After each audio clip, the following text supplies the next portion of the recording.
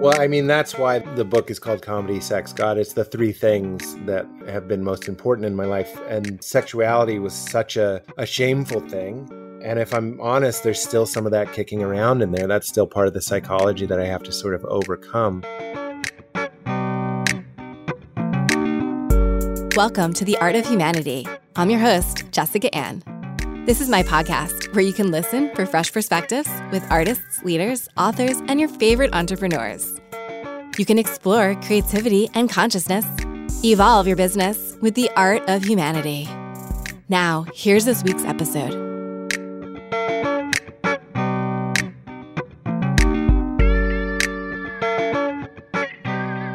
Thank you so much for joining me on The Art of Humanity. Welcome back to those who have been listening for a while. I started this podcast back in 2015, and obviously it's something that I love doing and I love connecting with you all. And also welcome to those who may be listening for the very first time. I'm an intuitive business coach, marketing mentor, podcast coach, yoga teacher. Throughout all of these titles, I always come back to appreciating the new understandings of what it means to be human. I'm thrilled to share the people and the stories that resonate with my journey throughout this podcast. It's my art. Shout out to everyone diving deep. You are appreciated. And this is the time to empower yourself. We're in a mass awakening happening on this planet right now. If you join me in seasons 1 through 5, you should know the show has evolved from Jeff Pulver's inaugural episode to Seth Godin's episode. One of the standout episodes from last season is episode 54 with Jim Rutt on building a better society, which is extremely prescient for these times. We're evolving beyond the illusions of Game A, which is the obsession with materialism, appearances, job titles, and transitioning into Game B, focusing on our core values of connection, freedom, and true community. Game B is what's next in our human evolution. It allows us to be more intentional with how we move through the world. Now, I want to bring you something that has helped me as a highly sensitive person and entrepreneur who spends a lot of time on screens: blue light blocking glasses. Did you know that artificial light is destroying our melatonin, sleep, and health? If you're interested in learning more, you'll want to tune into next week's episode where I talk with Dr. Jack Kruse about this very topic and how blue light blocking glasses can help. I've been using blue blocking glasses from Raw Optics for the past few months, and I've noticed a huge difference in my sleep. After my nightly bath, I'll put them on before I look at any screens before bed. I try not to look at any screens throughout the night, but if I need to glance at my phone, I absolutely put them on, because the Raw Optics lenses have been proven to specifically target the harmful frequencies emitted by phones, computers, screens, and LED lights. You may have seen clear lens blue blockers, sometimes called computer glasses. Unfortunately, these do not block the same specific dangerous frequencies of light emitted from screens or lights that Raw Optics do, and are simply a marketing gimmick. The most important function of artificial light glasses is my favorite topic: to protect sleep. Because artificial light destroys our melatonin level, sleep quality, and overall health. While other brands are only focused on selling lenses that are as clear as possible, Raw Optics offers night lenses that block all blue and green light wavelengths in order to protect your eyes, sleep, and health. I love Raw Optics because they put the most effective lens technology into the most attractive frame styles to date. It does take a bit of time to get used to the lenses, but I promise it's worth it. To get 10% off Raw Optics glasses, go to rawoptics.com and enter the code ART at checkout. You can also get there by checking out the biohacking section of my store at artofhumanity.io/store. It was so amazing to see this review come in from Left-Handed Lady. She writes, Jessica Ann is a dancing flower. She brings on high caliber guests that get nice and raw, and the spark that she and each guest ignites together will get you even more excited about being human. Thank you, Left-Handed Lady, for this review. If you like this podcast, leaving a 5-star review on Apple Podcasts or wherever you get your pod would mean the world to me. It only takes a few seconds. So if you could go over right now to Apple and leave a review, I'll maybe even give you a shout out, however you want to say it, in my next episode. This season is all about uncertainty. I have a deep connection with almost all of my guests, and Pete Holmes is no different. I have been following his work for some time, from his show Crashing on HBO to his comedy specials, to getting the chance to meet him in person after his book reading at Cobb's Comedy Club in San Francisco in June of last year. We both have one of the same teachers, Baba Ram Dass, who we discuss at the very end of this episode, with a unique twist and something that probably only a comedian like Pete Holmes can get away with. You'll have to listen to the end of the show to know what I'm talking about. In this interview, we do as Ram Dass says, we walk each other home. We discuss some of the poetic moments of his book, Comedy, Sex, God, in which he describes his hilarious experiences that happened on his path of awakening. Now, here's this week's episode. To get all of the links and show notes, go to artofhumanity.io/episodes. Let's go to the show. Welcome to The Art of Humanity, where we explore creativity and consciousness with artists, leaders, authors, and entrepreneurs. Today, I'm so excited to have my favorite living comedian with me on today's show, Pete Holmes. Pete is a comedian, actor, writer, producer, television host, spiritual seeker, and podcast host. His wildly popular podcast, You Made It Weird, is a comedic exploration of the meaning of life with guests ranging from Deepak Chopra and Elizabeth Gilbert to Seth Rogen and Gary Shandling. Pete also created and starred in the semi-autobiographical HBO show Crashing, which he executive produced alongside Judd Apatow.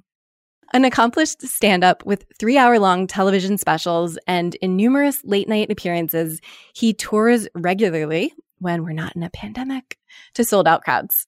Pete, thanks so much for joining me on The Art of Humanity. Thank you very much. That sounds like an intro from another life, right? Right? I know. Normally I'd say let's get into it, but let's talk about it. I mean, let's get it out of the way. How have you been holding up during this interesting time that we're in, straight out of a science fiction movie? Yeah, it is straight out of a science fiction movie. I sort of have to downplay how much I like it because I know so many people are suffering. You know, the medical community is working so hard. Obviously, there are people who are sick. There are people that live in small apartments in San Francisco, Manhattan, or wherever they might be. There are people that struggle with addiction that are struggling in this time. There's just so much pain. So I feel very conflicted about saying that my personal, small, isolated experience of this has been mostly positive. That's not to say that it hasn't been difficult, as you know, and it sounds like we share this in common. I like doing inner work, and I consider something like this to be an opportunity to kind of go deep and have a lot of, sometimes it's painful stuff come up that you haven't dealt with, or psychological stuff or spiritual stuff, and things are quiet enough that I can sort of hear that. And I have a baby and I have a wife and we take care of the baby all day. So it sort of feels like Little House on the Prairie. There's something very basic and simple. If we had butter, we would churn it. You know what I mean? It's very, very slow. And the big epiphany for me is that I am an introverted extrovert. I play an extrovert in life, but really figuring out that I am deeply introverted. Isn't that weird? Yeah, it's like when you realize that your daily life is considered quarantine. Yeah. It's like, this is my life on a normal basis. So. Yeah, the life of a comedian isn't that different from a quarantine existence. Like I'm not really missing, there's no real set routine in my life that was disrupted.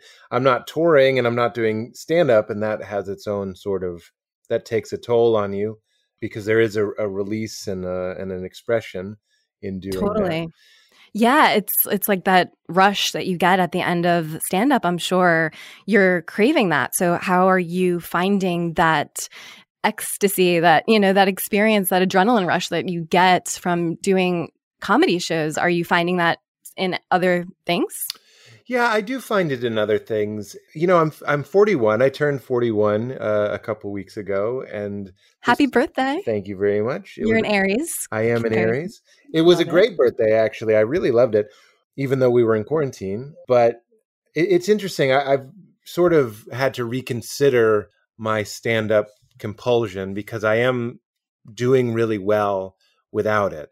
Stand-ups, that doesn't mean I'm not going to keep doing stand-up. I am looking forward to doing it. But I'm sort of proud of myself that I'm not like, because what happens is you start to vanish. You know what I mean? You start to disappear. But I know this is sort of a spiritual podcast. And yeah, I think let's get into it. Yeah, we'll get right into it. You have to ask yourself, what is disappearing? And it really is a story of who you think you are and who you want people to think you are. Hmm. And we already talked about how that's not entirely true. Like I tell a story that I'm an extrovert, that I enjoy, getting up. I do. An introvert can have extroverted qualities, I suppose. Yeah, absolutely. Yeah, I'm the same. I'm an ambivert. I like to say ambivert because it's kind of the best of both worlds. What is that? It's an introvert and an extrovert. You're like kind of in Oh, okay. Maybe between. I'm an Yeah. ambivert. But, like when I was in my 20s doing stand up, if I started to vanish, that was one of the worst feelings in the world. I just really didn't like that sensation. And now I'm finding it easier to sort of lay that down and surrender it, especially when we know, there'll be a time when this is done and we'll do stand up again, I hope, so we can Yeah. resume. But I'm wondering how I'm going to resume. There's part of me that's like, oh, that's interesting. I don't need to do it as often as I thought, because there's something sort of unnatural in my experience that I catch myself saving my energy for when I'm on stage. Like I'll be with people and I'll have a nice conversation with them or whatever. But there's always part of me that's holding back because I'm like, it's my job to communicate and to be with people. So I save a reserve. And that's not really the most natural thing to do, to commoditize your sharing with other people, your relationships. I've done that for so long that it started to feel normal. But now I'm one of the breakthroughs that I think I've had is like, if I'm so busy that I'm not necessarily a great friend to all my friends or whatever, then that's not good. Like we were sort of talking about it. It's like on your deathbed, I don't think we're going to be talking about how many albums we put out or how many specials we had. We'll be thinking about our friends and our loved ones. So if I'm working so much that I'm not really available, or I'm saving it for the stage, that's a normal thing for comedians to say, like save it for Hmm. the stage. I'd like to find a new balance when life comes back.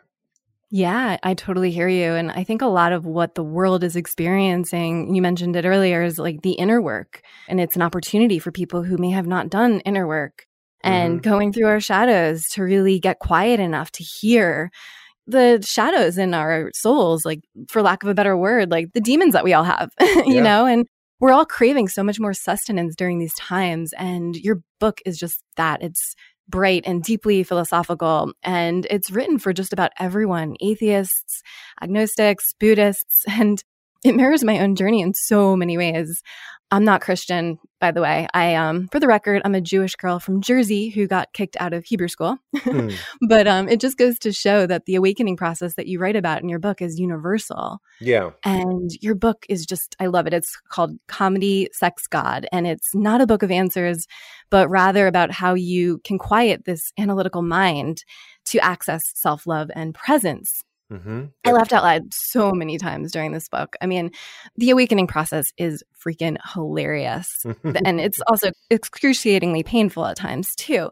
But it made me laugh. And in particular, when I got to the part of your book where you share your experience of this presence, for which there are often no words. Like when we go in and do this deep inner work and we get rid of those demons, we can get into this like deep like place of silence. And you wrote about it. Mm-hmm. And you wrote, I felt like Kermit turning my head and seeing Jim Henson for the first time. Yeah, I'm glad that made it. Sometimes, I know I thought that, but I'm like, did I put that in the book? I'm glad that's in the book. That's great. Oh my gosh, it's freaking hilarious. And you Thank nailed you. this experience of writing about like what's quote unquote running the show. It's like we're puppets on strings in these meat suits. Yeah. And I know you like to sauna as a way to not feel like you're in a meat suit, to not feel like you're Kermit. But Yeah. some days we are just Kermit in our monkey minds, or rather our froggy minds. So That's so true. let's start with like the presence of right now. Do you feel like Kermit, or are you able to be the higher picture perspective of Jim Henson most days? Yeah, I feel it's much, much easier when I'm not being asked to perform. And that sounds like such a cheap way of saying interact, but sometimes as someone who has introverted qualities, I do feel like when I see people, for example, at a party, that I'm being asked to like bring out my Kermit, like that's what they want. And really Yeah. the issue there is like, I'm afraid they won't love, not my true self being like your soul or your awareness, but like the real full picture of me Like a lot of people think I have to show the best version of myself. I'm sort of mixing or complicating the metaphor. The metaphor in the book is that you're really awareness, that you are pure awareness. And I can see that in my baby. My baby doesn't really know that she's a girl. She doesn't know that she's white. She doesn't know that she's a Californian. She doesn't know that she's an American. She doesn't know anything about her parents other than we're these like two giants that sort of like feed her and clothe her. So she has so much less story to tell. My homeboy Richie Rohr talks about that usually lasts about 7 years, which is why the Catholics, I'm not Catholic, but that's why the Catholics do the first communion at 7, is because by that point you've usually forgotten who you really are. But he also says that explains our fascination with babies. Babies don't know, they don't have their puppet sewn yet. They just are freedom and light and awareness. And this is why even like the most deeply non-spiritual person in the world probably gets a charge or at least a feeling of connection and life from hanging out with a baby. So when I have less peat to sell or trot around, I spend so much more time in my soul. And that's a huge part of why I'm enjoying this. One of the major disruptions, it's a shame that we all sort of have to do it, is things in the calendar. And that's how I look at this quarantine is I'm like, I go to bed and I don't look at my calendar. And if I do have something like this, I plan it for like 1:30. I know I'll be up and I'll have had a chance to like look at my calendar by then, but I don't have to like prepare for anything the next day. So totally. Oh, I think we're wired the same way. Like if I have anything scheduled before noon, like I have a hard time sleeping the night before. Yeah, it stinks. It stinks. That's so much of my life. I know that gives me these moments. You asked how I get the rush from stand-up. I get it from, I pitched a script yesterday and it went really well. And I hung up and I was like, wow, there's an upside to playing your Kermit and being like a bright, shiny Kermit. You know what I mean? Being an impressive Kermit does. Yeah. You feel proud of yourself. You feel good. You feel useful. You feel totally culturally valuable. And I don't want to put that down. But when I have a day of nothing, that's when you start to vanish because there's no one there to mirror back to you who you are. There's no one to tell you that you're valuable because you made money or you sold something or you made a crowd laugh or you were a hit at a party or you made a great meal for your friends. You just sort of start to vanish because you're not getting that mirror experience. But when you're in that place, it's a real opportunity to go like, well, if I've vanished and I'm still here, then who, as Ram Dass said, who's manning the store? What's left? And what's left is your awareness. Is your, the Christians would say your soul. So my mantra for the quarantine and just even when I'm not in quarantine, before and after this is always just this. That's something I got from Richard Rohr as well. I repeat it to myself all the time.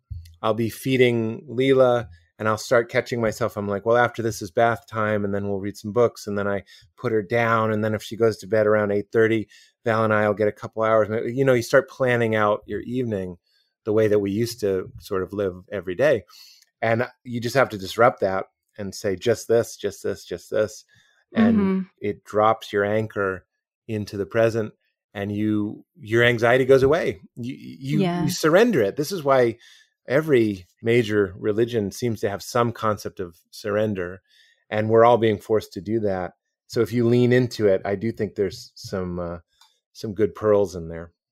Absolutely. I love that you can drop your anchor into the present. And, there is this kind of delicate dance that we all do of wearing, these Kermit puppets, because I feel like it's almost not possible to, at least for me in my experience, I don't know if this is the same for you, but there was like this feeling of like this gnawing feeling before I wrote my first book and before I got like quote unquote mildly like I don't even want to refer to the word like successful because success is defined in so many different ways for people. But there was always this gnawing at me that like I could not drop in because my ego was running the show. It was like, I need to be doing things. I need to be here. I need to be there. But it was only after I achieved a certain level of quote unquote success that I could say like, oh, wait, that didn't make me feel any better. Like what I got what I always wanted. And that doesn't make me feel any happier Yeah. or any more successful. And it's like once you reach those milestones and you can check that off your box, like, I ran the marathon,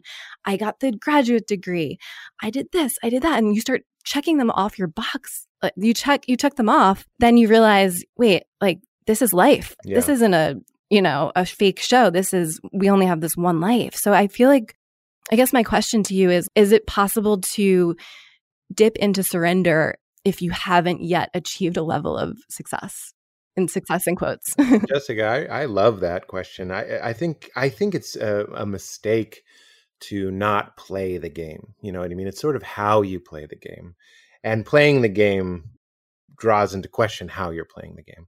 When I was in my 20s, it was just about, my next success, finding the next achievement. I had all these goals, and you start meeting them, and then you realize that you're still there. And like we were saying before, that sort of begs the question, well, what was the constant? All these things have changed. Pete used to be a fundamentalist Christian. Pete used to be a Republican, whatever Pete used to be. And now Pete's all these different things. So what didn't change? If something can be changed, it's not really that interesting. If there's something that's constant and real, that's worth your attention. Now, but to answer your question that I love is I found a couple quotes come to mind. Jim Carrey said, "I wish everybody could become rich and famous so they could see that it's not the answer." I think love that's that. a great quote. And Ram Dass also said, what's interesting is when you find out you have to experiment if meeting your needs makes you any happier than not meeting your needs, or maybe not your basic needs, but your goals, For me, it was really, really important. And I feel really, really lucky and privileged and to have been able to have the luxury of meeting my goals and then realizing that I was still there, and that the fundamental problem of finding a way to feel at home in the universe remained. I do wish everybody that same type of success if that's what they're after, because it's really nice to tick boxes. But it is. It's a different level of surrender that you can really only access once you check off those boxes. You can it's like a sigh of relief, It helped me relax for sure. Yeah. I had the luxury of not worrying about my basic needs. And then a lot of the spiritual stuff started happening. I mean, the first time I took mushrooms was when I was doing stand-up at a music festival. And, I had a day off, like my shows were on let's say Thursday and Saturday. So I had this Friday to just hang out with other comedians. And somebody was like, you should take mushrooms. Like that was a privileged thing. That is a privileged thing. And the lifestyle in general, when I'm touring or whatever, I do have a lot of free hours in the day to do this work. Also, yeah, amen. That's a beautiful thing. Yeah. It's not easy either, so I commend you on that. Well, the other thing, that's actually where I was going, was there's so much suffering involved in stand-up that it is sort of like that sandpaper that Ram Dass talks about. There's a lot of pain involved in stand-up. It's fun, and I do it to list the things that I've done and to think about how fortunate I've been. But there was also, being so anxious before a show that you're dry heaving or ruining holidays or losing friends. You could even say that my first marriage certainly ended in part because that I was so driven and so into my silly career. It's not silly, but it is what it is. So there's a price. You put all these things on the altar and you end up killing them. Yeah. So it wasn't just a cakewalk. But those things, my divorce, my failures in stand-up, my failures in show business, my failures interpersonally, those ended up being the great teachers, which I know everybody says, but it's really, really true. You start realizing, that's why I have an appreciation for the quarantine. You start learning to say thank you for these unexpected things. Like I had a call with a friend yesterday, and we were just sort of talking about how the friendship had failed and we were going to work on it. Was that Zach Braff? It wasn't Zach Braff. No, okay. We're not friends. Okay. That was the first time we had talked. I love him. I just listened to that episode too. Oh, Thank you. Yeah, no, we're new friends. Our failure is down the line. Got it. But afterwards, I realized that everybody that I study and appreciate tells you that it's your failures that become the great lessons, the great humiliators, and humiliation meaning humblers, meaning surrenderers, the things that break you down, the stuff that just reinforces that what you're already doing is working, so you might as well keep doing it. That is a problem for everybody, but especially men. All we do is go around looking for people that reinforce what we already believe. You need some failures. You need to fall flat on your face. Otherwise, why would you ever change? So when something like this disrupts, or when you have the reason I brought up the friend call was I realized, I was like, oh my God, that was a failure. And I got really excited because I spend so much of my time reading and listening to talks about how God comes to us, or truth or mystery is revealed to us through failures. And again, Richard Rohr says we don't come to God by doing it right. We come to God by doing it wrong. And I was like, oh my God, I did it wrong. I did this friendship wrong. And I got really excited. And that's maybe the most valuable thing. If people aren't interested in reading or listening to my book, which is fine, the best thing in it, I'm happy to spoil, is that I figured out the best, or one of the most helpful mantras for me, is to say yes, thank you to things.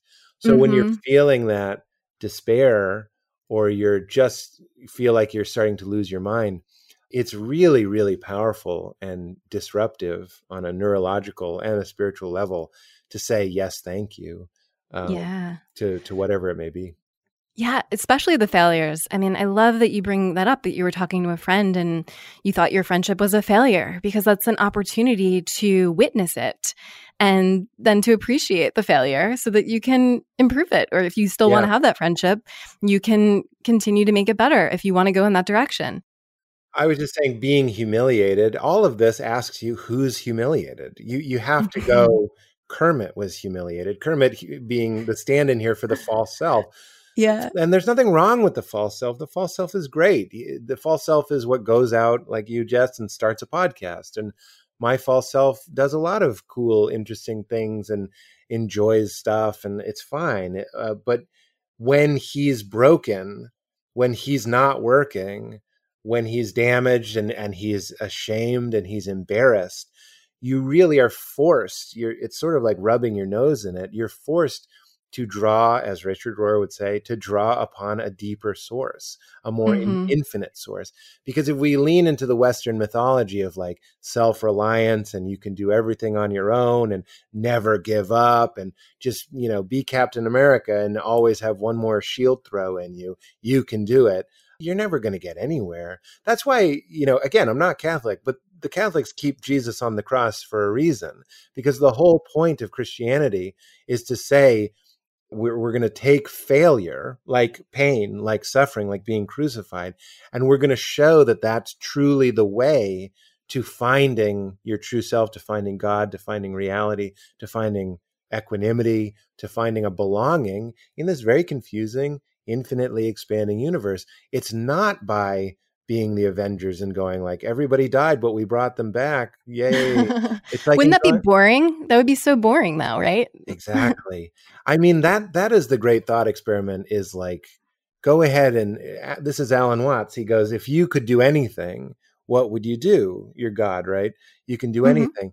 He's like, okay, you want to have an orgasm for 10 million years? You can do that. Like just a perpetually better and better feeling of ecstasy. How long before that gets old? You're gonna make a universe. You're gonna make a planet. You're gonna make this is what he says.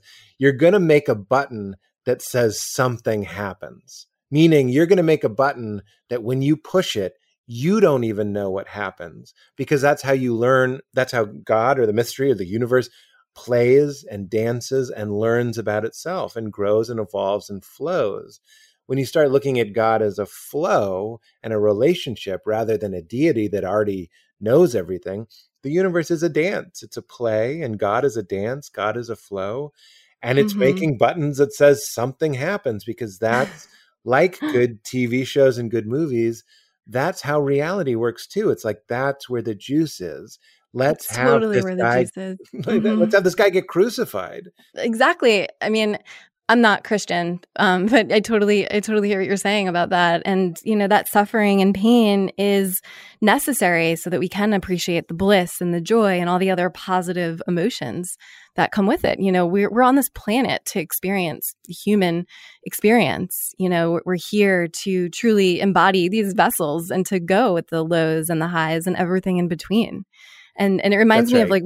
one of my favorite parts of your book is you talking about what you're talking about now in a different way, and in an example about how you went to a museum to think about art. And then you had this realization like, wait, we're not supposed to be thinking of art. We're supposed to be experiencing the art. And I actually had this experience when I went to your show at Cobb's Comedy Club in San Francisco last June. You exude such a presence. I didn't feel like I was thinking about your comedy. I wasn't laughing with my mind. I was laughing with every cell in my body. And I was in such a deeply present state, filled with awe and filled with joy.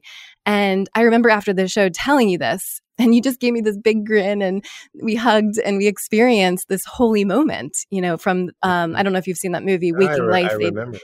They talk about the holy moment. And it's really ironic because now just talking about it, it's no longer a sacred moment because it has that dimension of time to it. It's about that moment in that space.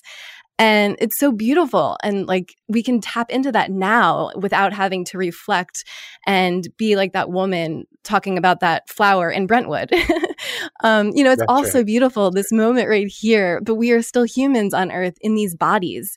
So, how do we experience reality as God when we can't all be mystics or gurus like Ram Dass or Richard Rohr or Alan Watts? Yeah. I mean, it really is taking a look at what you think you want. We think we want winning and we think we want ice cream and, we want to be on the beach.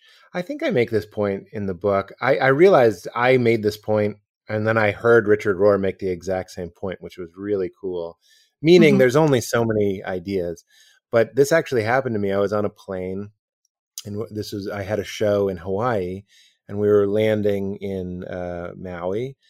And we landed 15 minutes early and everybody like clapped because, in their mind, they get 15 more minutes on the beach. Yeah. And then we ended up taxiing for 15 minutes. And the guy got on and he's like, I'm sorry, there's just no gate open. We're going to be taxiing for another 15 minutes.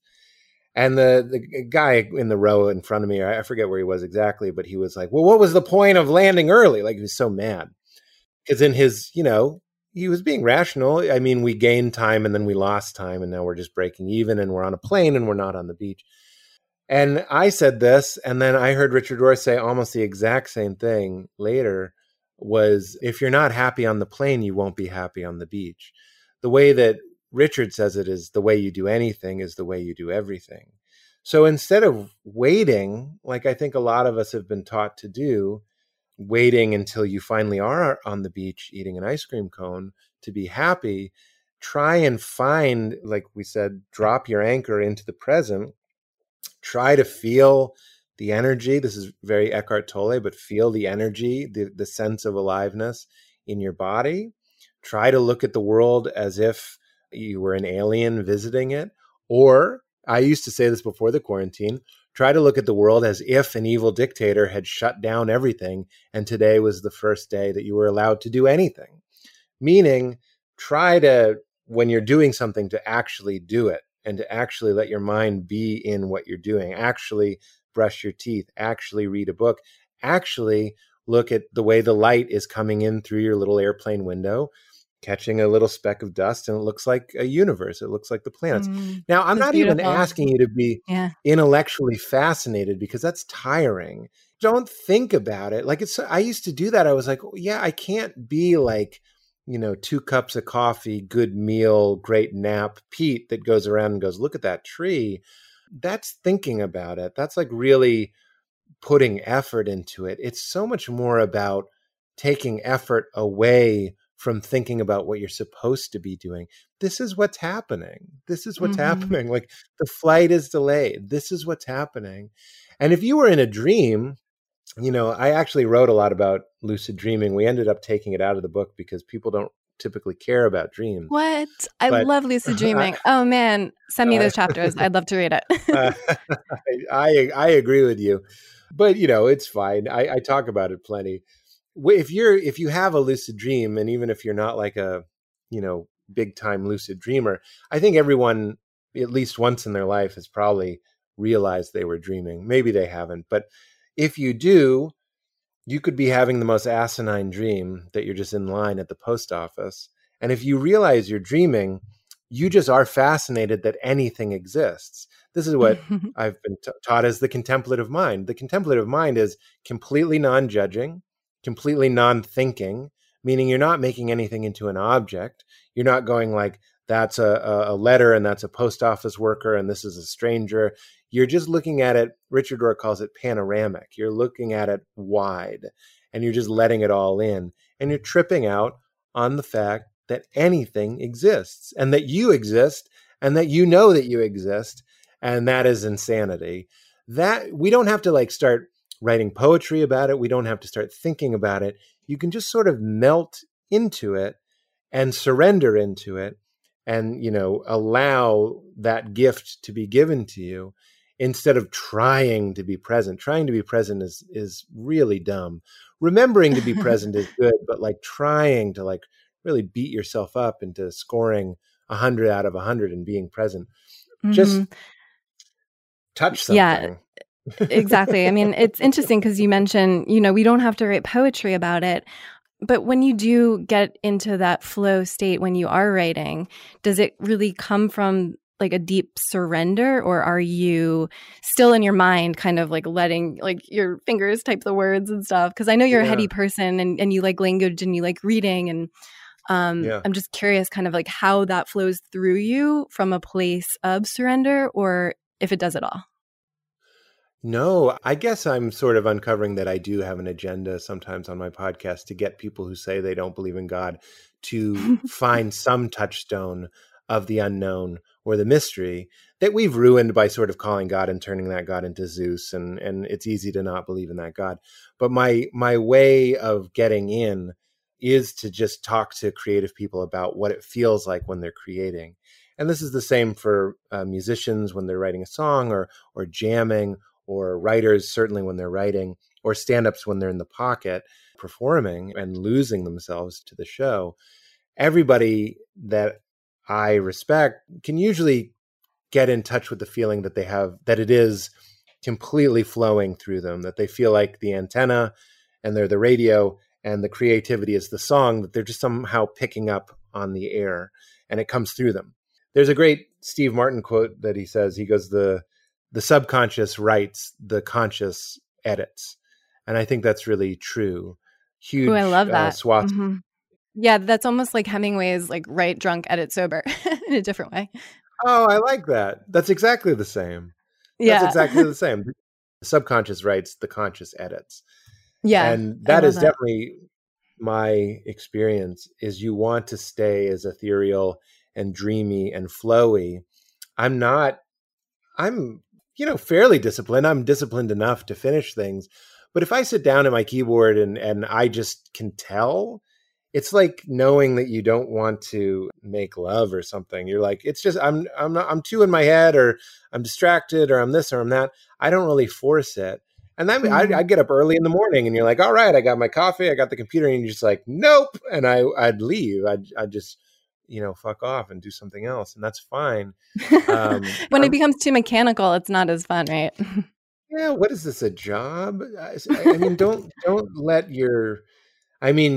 it's fun to turn your passions into a livelihood, but I don't want to turn any of them into jobs. And when they start feeling like jobs, I'm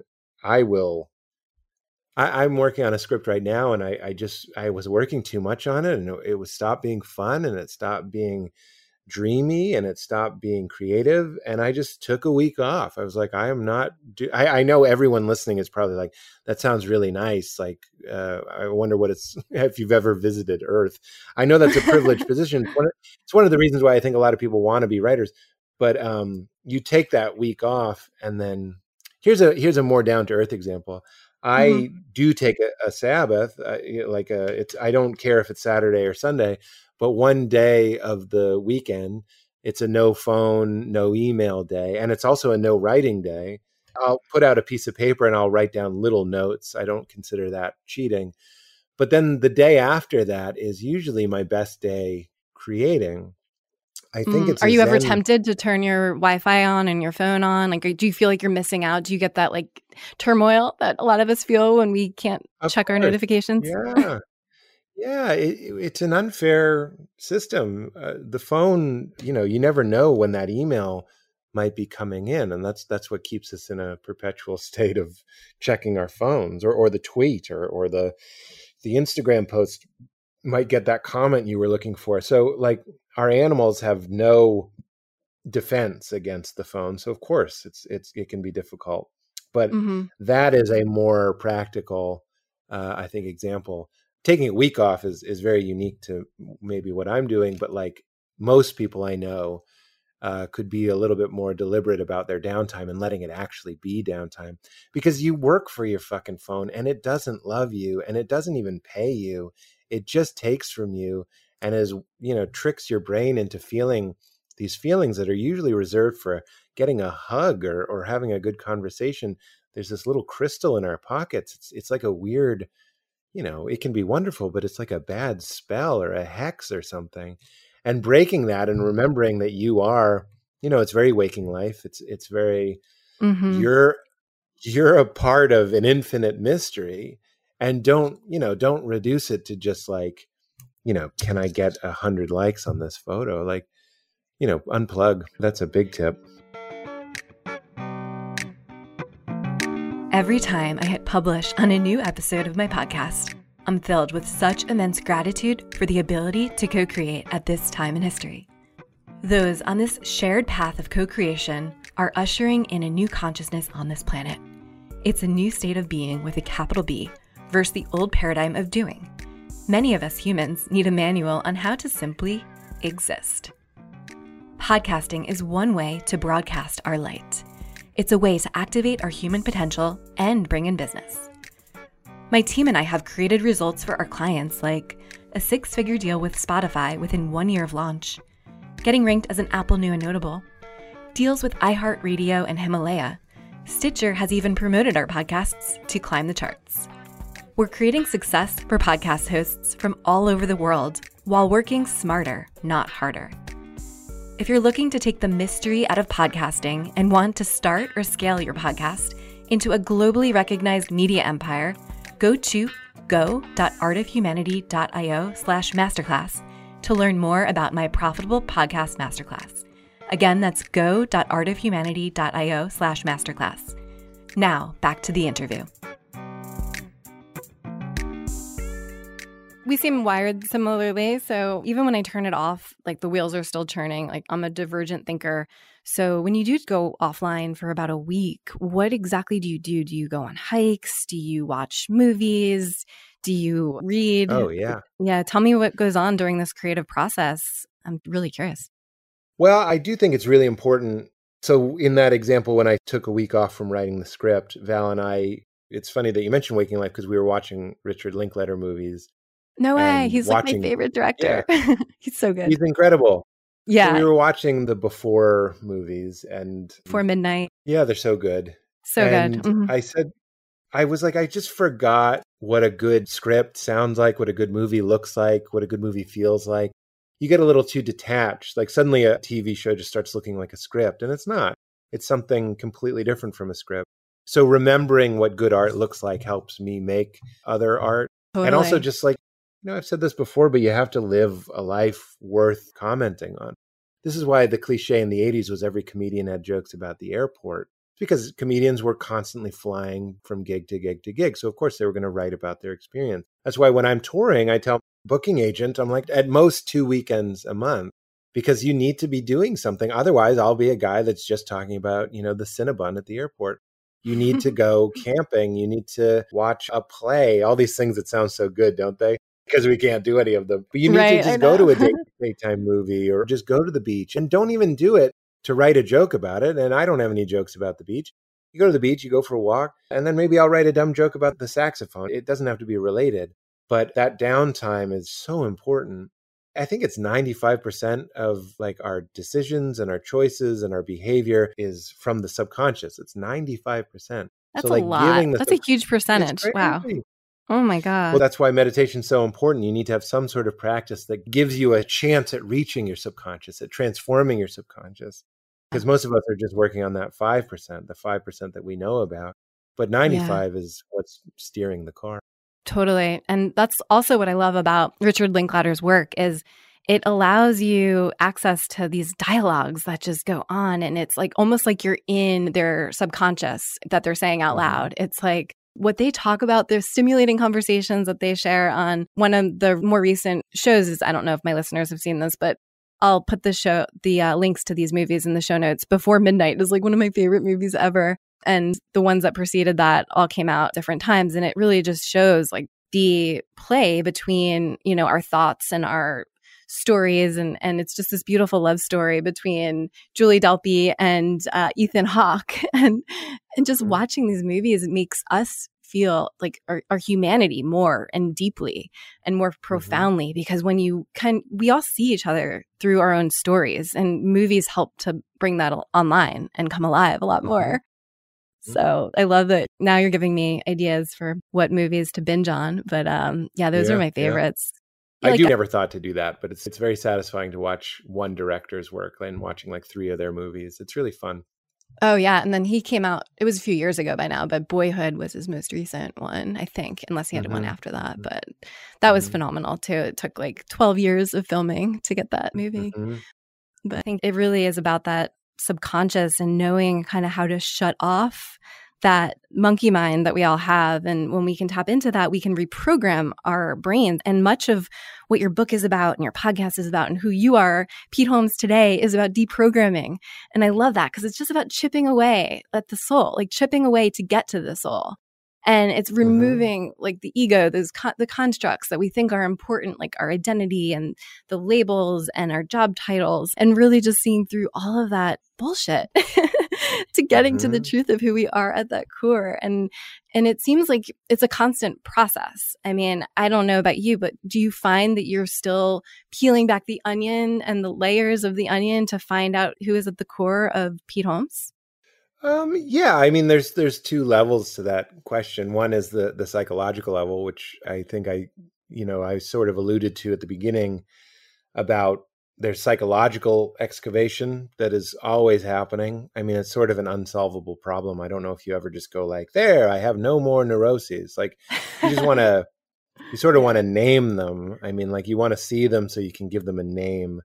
Sorry to keep quoting Richie, but I love Richie Rohr so much. He's like, that is what he thinks is going on if you look at the Bible, there's like demon possessions and you want to get the name of the demon. He sort of thinks that's like a metaphor for the idea that like we need to like get a look at our shit and label it. Like I know I have narcissistic tendencies, and that just being able to say that and label that is like so powerful to starting to chip it away. Or I know that I'm not a very embodied person. That's been a new breakthrough for me. And just saying, just saying that is like now Leela and I, that's my daughter, will have like a dance party every day. I'll just put on, I love it, Beyonce or whatever. We'll move the table and we dance for an hour, and it's just so helpful cathartic. To feel. Oh my God, I cry when we do it. It's incredible. Before I knew that I was not an embodied person, I couldn't have known to fix that. Do you find that taking a sauna bath would help you feel the same way that you would after dancing? Or is the sauna like, because I know you like to sauna as I do too. So I'm just curious, does the sauna help you get more into your body? I don't know. I've never really thought about it. It certainly like wakes up your body, like, your heart rate and all that. So it might be one of the reasons why I love it. It's very still. I'm trying to get into things where it was a real breakthrough for me, where I was like, I never in my life danced. I do dance. I dance at weddings, and I've always enjoyed that. But it's almost always thinking of like, what is the appropriate dance? Like, are people watching me? Because comedians are typically the people that don't dance, that sit at a table and make fun of the people that are dancing. That's sort of what we do for our jobs. Like, we don't do things. This is why this is why so many comedians are not religious. It's because it's not funny to be the thing. It's funny to be outside of the thing and making fun of the thing. So I've danced, but it's always been in a very self-conscious, self-aware sort of way. Yeah, yeah. And because Valerie dances a lot every day, um, it we've been working on that and with some other friends of ours. And I'm like, oh, it never occurred to me that you might dance just because it feels good. Like your body just wants to move, like letting it be your body's time. Like, how do you want to move? Like, are the hips a little blocked? Are the shoulders blocked? How's the neck feel? How do your feet feel? Like letting it steer the car just for a minute instead of, as I like saying meat puppets, instead of you just going like, this is just my meat puppet. It just moves my brain from room to room, going like, no, it has its own intelligence. It has its own identity. It has its own needs, and putting on some music and just going like, you have at it. I'm done thinking about dancing. Let's just dance. Like, just move. Who cares how it looks? And if you dance with a toddler, you have a wonderful partner who has absolutely no regard for how she's coming off or what she looks like. You can just be free. And I think that's what we're all really after. Absolutely. Yeah, I love that. And there's so many different layers to that onion coming off. Like you mentioned, it's like the psychological layer of like just coming to terms with the fact that like we will never be fully removed from our neurosis. And, dancing is such a great example of how we can just dissolve those, any neurosis that we have and to just access that deep presence that's here and to embody our human bodies without thinking and overthinking why we're in our bodies. It's the quintessential way to experience presence, I feel like. And I do it through yoga. There's dancing. There's so many ways to tap into that. It's a way to get out of our heads, because who wants to be in our heads? I know. When I do yoga, I sometimes get a little, oh, well, I guess no, I do. I get upset that sometimes people are like, it's about nailing it. It's about, I think you should push yourself and you should try and do the poses or whatever. But to reduce it to just like, that was a good class because I was able to hold that pose when they told me to, is not the point. I'm a very liberal child's pose person because the whole point is to just shut off my brain. So if we're doing that, I don't care if the teacher, thinks this is an aerobics class. This is actually like a pretty ancient way of meditating through movement. And that's what I like about dance. Nobody's going to be like, you didn't dance right. Yeah, totally. You could do whatever you want, really, especially in quarantine. There's no one to look at you. That's right. And unless you're on live video or anything like that, which is tempting to do when we're all bored at home. I think Val's maybe snuck a few Instagram videos. I'm not sure. Yeah, I've been noticing that more. And I think just because people are realizing like the need to be embodied is so important. So it's fun to kind of tap into that and then show that off and connect with other people in that way. It's just a beautiful thing to really have these moments where, if you are someone that takes yourself seriously, you can just be silly and let loose and look crazy and show yourself if you want and not really care what people think, because life is short and we're in this crazy experience all together behind screens. So why not embody that? That's right. Embody that together. Well, it's how you do anything is how you do everything. How you dance. If you're dancing, wondering what people are thinking about you, chances are that's how you talk to someone at a dinner party. Like if you're stuck in your head, you're stuck in your head. And if you're free, you're free. And it's not a flaw that we're, human beings. It's not a flaw that we're in this reality. It's not a flaw that we have goals and desires. And like, there's a way to play the game. That's why, I'm not a hermit. I'm continuing to produce. I'm continuing to feel human feelings. I'm continuing to have human desires and frustrations and rage and embarrassment and lust and craving and all this stuff. The Christian ethic that I grew up with, the way it was explained to me, was what Richie calls willpower Christianity. It's like, if I can just somehow overcome all of this embarrassing humanity, including your body, like if I can just get over this embarrassing body, which is a very Platonic idea, that's not really what spirituality is. It's trying to have some ownership over the three parts: the heart, the body, and the mind, and letting them live in harmony.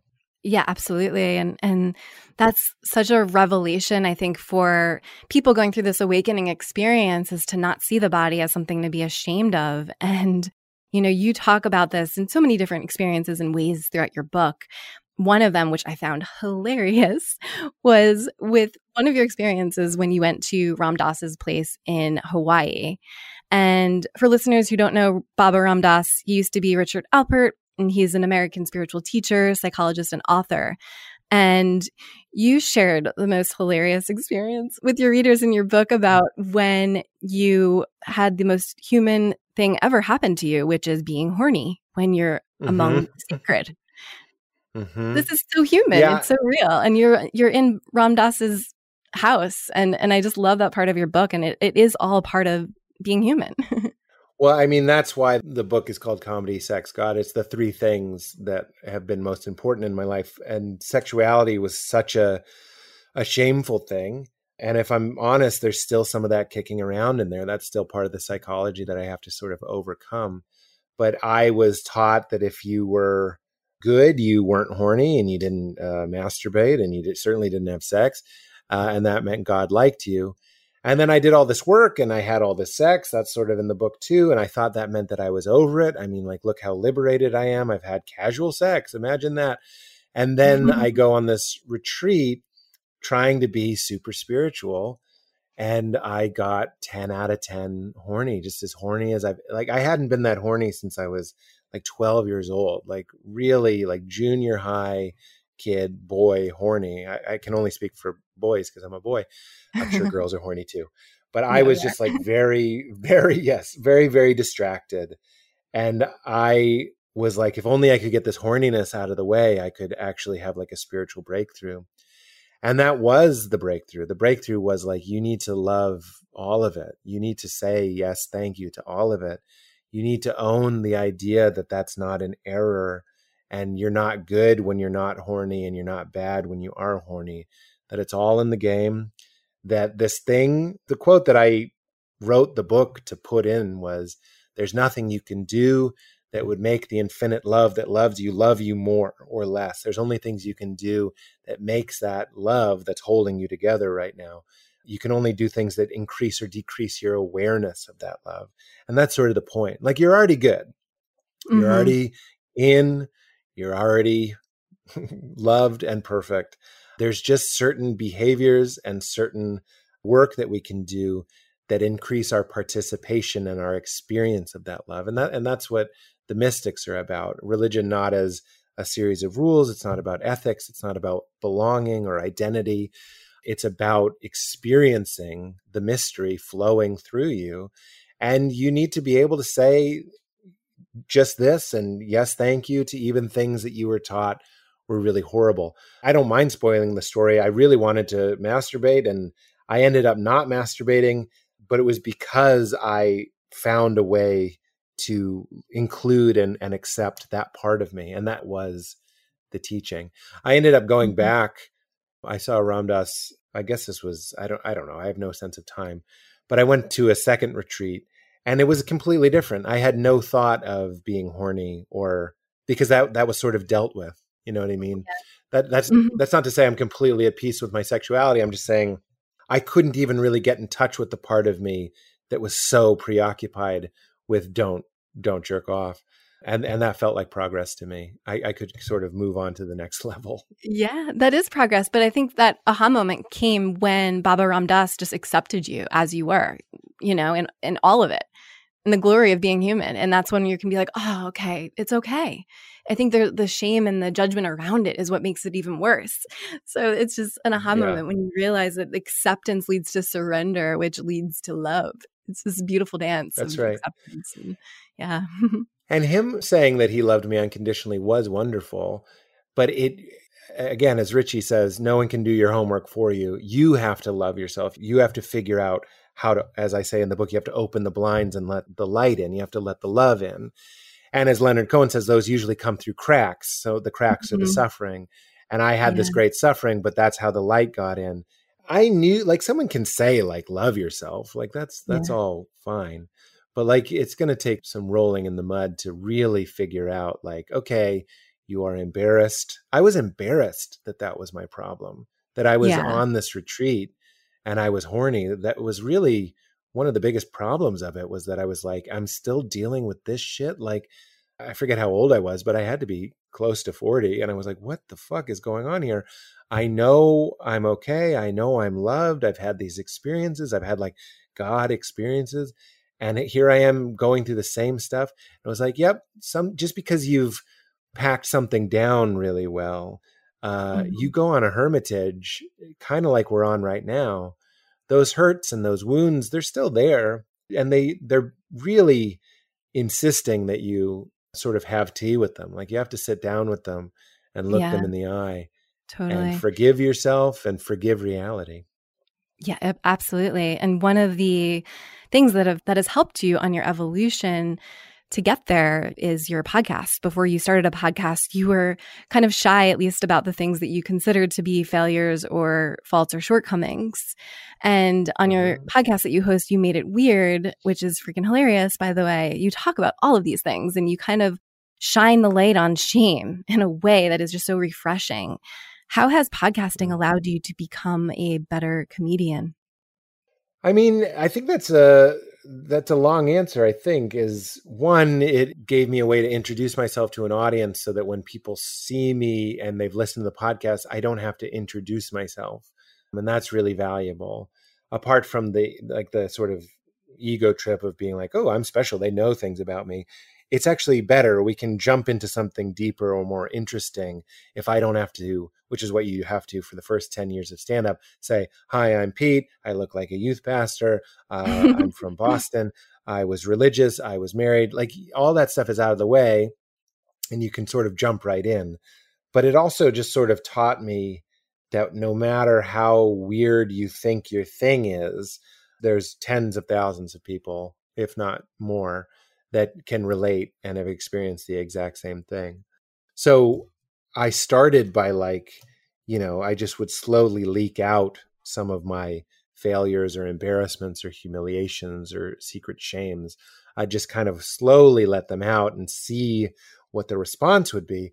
Of course, convinced my model of God is going to find out that you shoplifted when you were a teenager, and then he's going to kick you into hell. So of course I thought the audience would be like that. That was my view of the universe. Hide your darkness, smile, don't swear, don't smoke, don't do drugs, don't drink, whatever it is, look good. And then people will think good of you and then you will be good. And then the podcast taught me that real goodness, real strength is vulnerability. Real confidence is a vulnerable confidence. Real power is a weak power. All of these paradoxes, the more you could share your truth, the more you think you're pushing people away, chances are you're probably opening yourself up to actually being loved for who you are.